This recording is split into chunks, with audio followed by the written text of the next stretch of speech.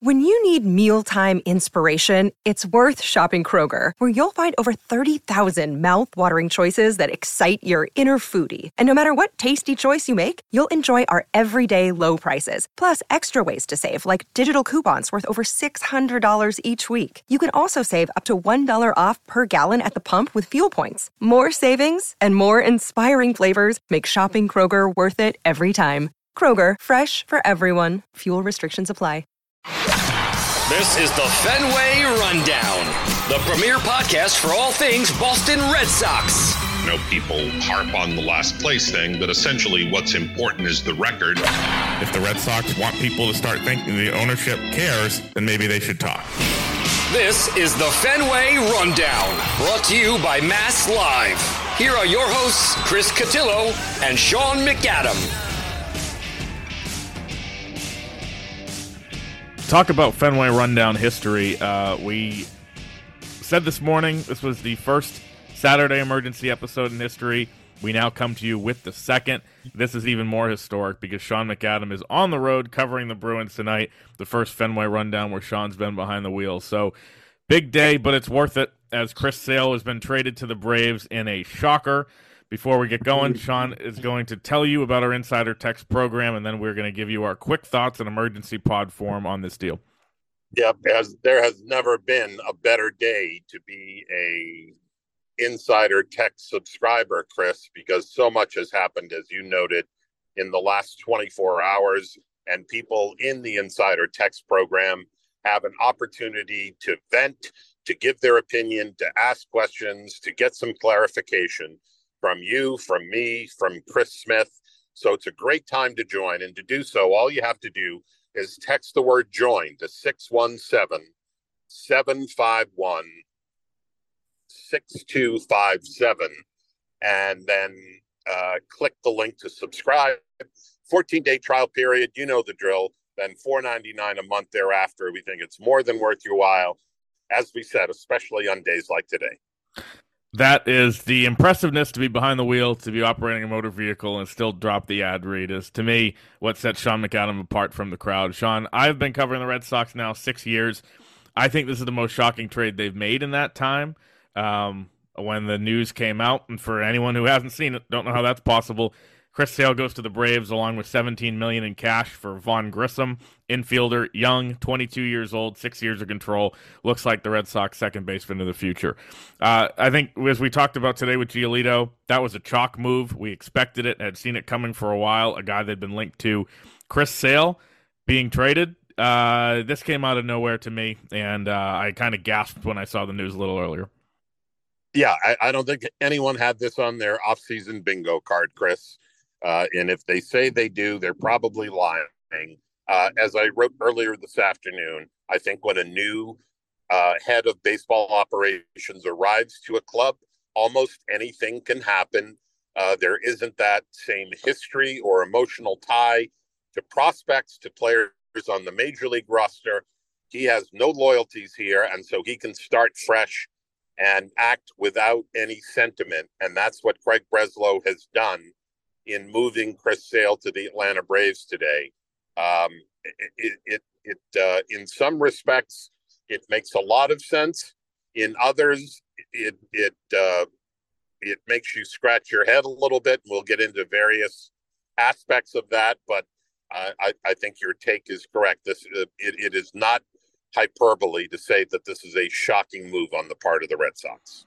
I think what you're alluding to there, and my takeaway number one, is that you're plugging one hole, Vaughn Grissom, as your second baseman, and you're opening up another one in a rotation that you enter the winter as your biggest glaring hole. Giolito obviously fills one spot, but as Giolito slides in, Chris Sale slides out, and now you're back to a mix of Bayo, Giolito, question marks abound with Whitlock, Houck, Pivetta, Crawford, Winkowski, outside edition A, outside edition B, outside whatever it is. And I just think, that subtracting from the rotation group obviously was something that we expected there.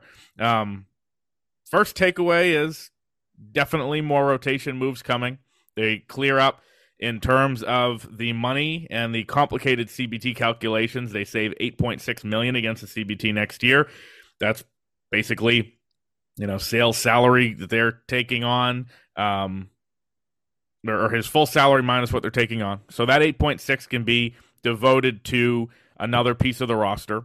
And my guess after looking at this is that will be starting pitching. Takeaway number 2 when it comes to starting pitching and how these all fit together, as others have pointed out, you add Grissom to a mix of young position players that includes Nick York, Marcelo Meyer, in the outfield, Roman Anthony, some other young infielders. We saw Valdez and Hamilton last year, and in the outfield, Abreu, Duran, Rafaela, like we talked about this morning. Craig Breslow has said time and time again he wants a more equal group of talented young position players and talented young pitchers. And the first young, controllable upside guy he adds is a position player. So to me, it means all those guys are on high alert to be traded, especially when it comes to Meyer and York in the middle infield. And this increases, to me, the opportunity to get a controllable starting pitcher like we talked about earlier, whether it's dealing from the outfield surplus or now what looks like an infield surplus too. Yeah, I think it's important to emphasize here that while they are saving and getting out from underneath $8.5 or $6 million on sale, it is not a salary dump because they are taking back 17 million of that. Even if it helps them a little bit in the CBT calculation, they're still essentially on the hook for about 3/4 of sales salary. So if you're thinking, oh, they just traded a $25.5 million player, that means they're going to go in on Montgomery or Snell. No, it doesn't, because there is a lot of money attached to this deal. As you said, 17 million.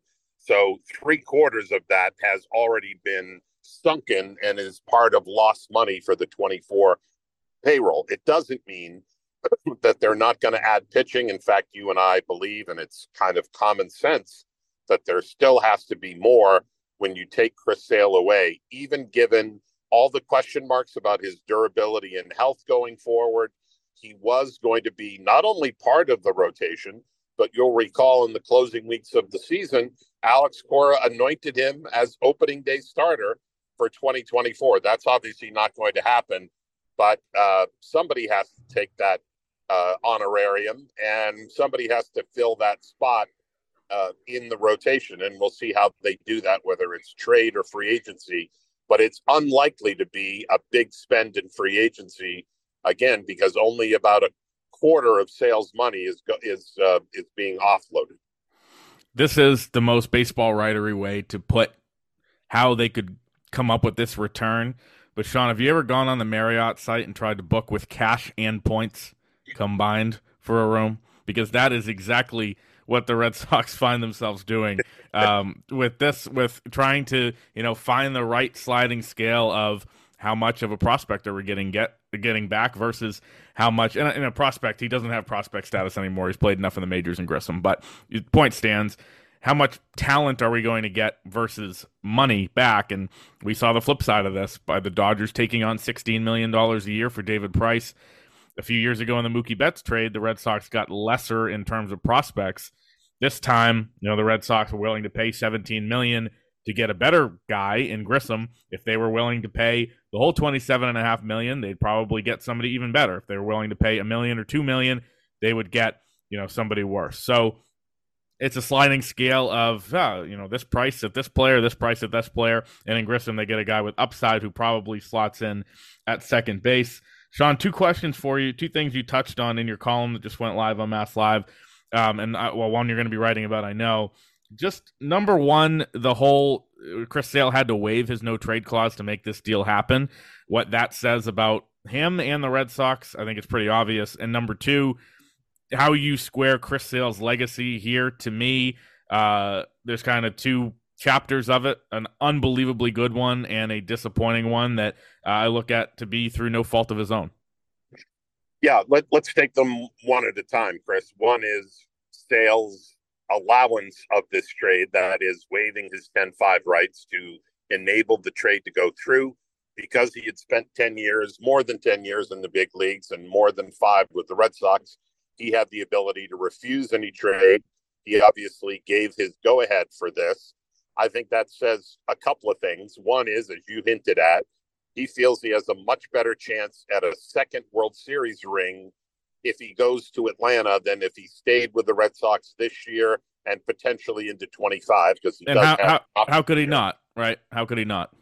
Right. That much is obvious. The Braves have been among the 2 or 3 best teams in the last 6 years. You would put them up with the Astros and Dodgers as the most consistent winners. Every year, it's legitimate to say that the Braves are World Series contenders. They've had some difficulty getting knocked out early in the playoffs, as the Dodgers have. But if you're looking at, the end of March through October, the Braves have the ability to win 100 games and go deep in the postseason every year. That obviously appealed to Sale. I think geography also played a role here. We know how important it was for Sale to be able to go home every night in spring training, as he could with the Red Sox, to go from Fort Myers to Naples, about a half-hour drive away. This is a little longer now to be in Northport, which would be about a 75-minute drive from Naples, but still doable for Sale on most nights.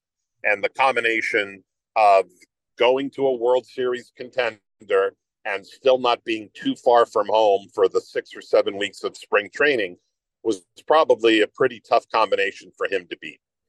Yeah, well, and let me just say on that topic quickly. Alex Anthopoulos already said today that Sale was asking already if he could go today to the Northport complex and start throwing. That's another big aspect of it, is the access to the team facility during the winter. He was at JetBlue Park all the time, and I'm sure will be at the Atlanta facility too. Now on the legacy part. Yeah, you do have to sort of split Chris Sale's time in Boston in half. The first 2 years, which were incredible, with 59 starts, and I think 30 or so wins in those first 2 years, and an ERA of about 2.5. Not the greatest production in the postseason either time.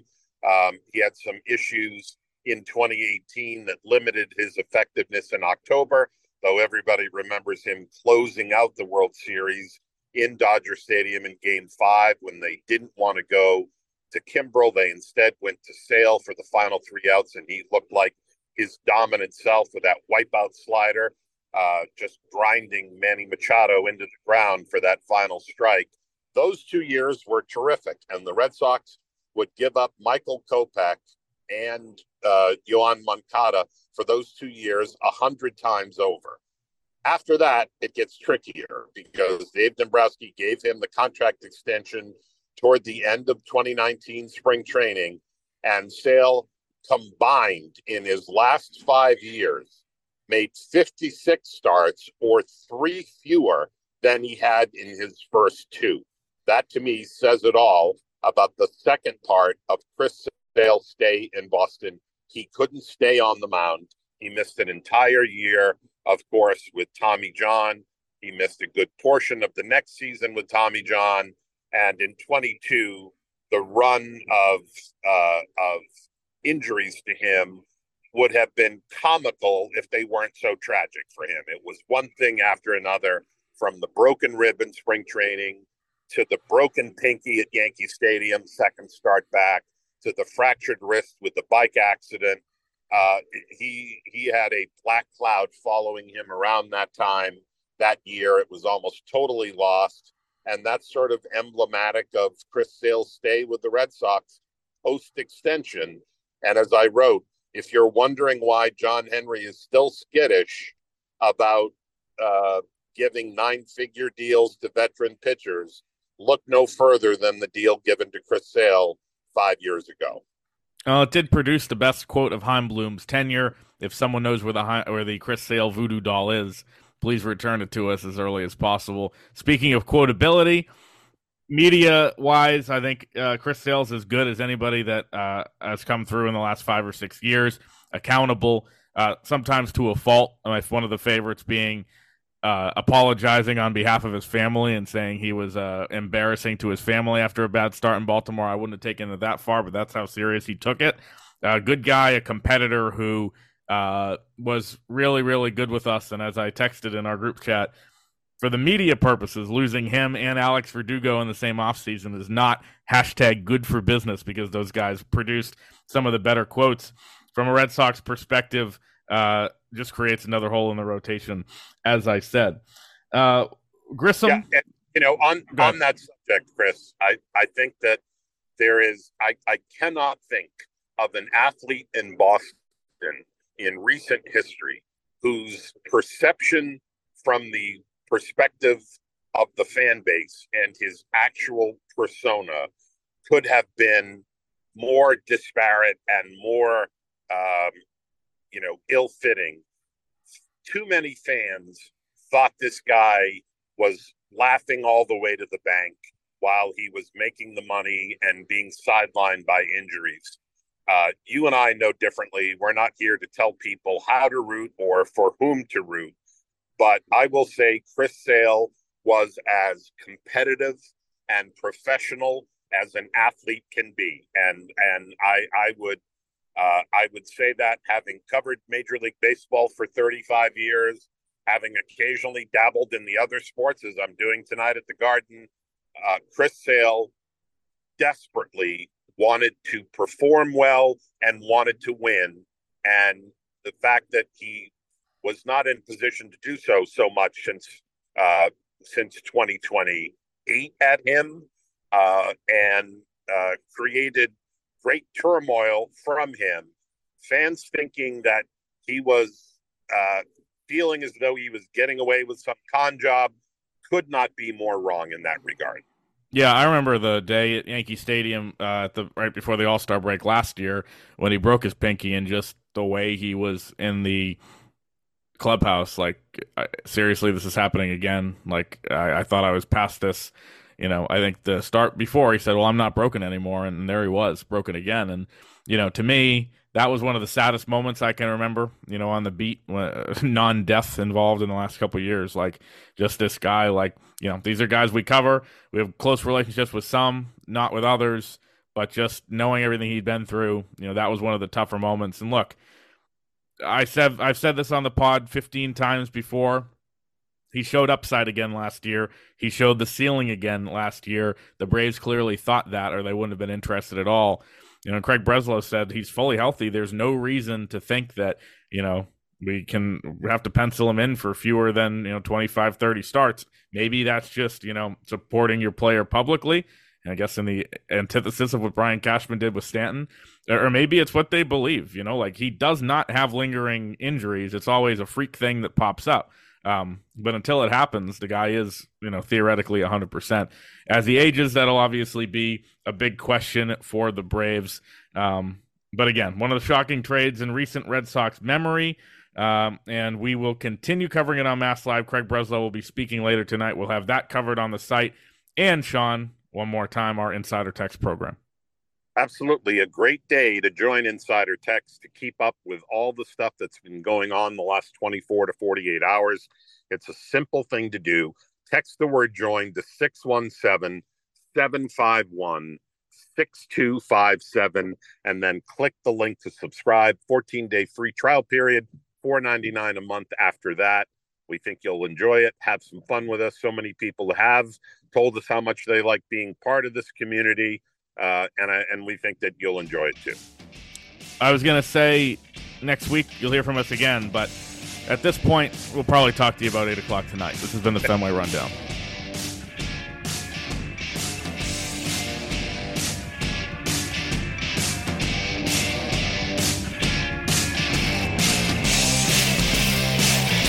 This has been the Fenway Rundown, brought to you by Mass Live.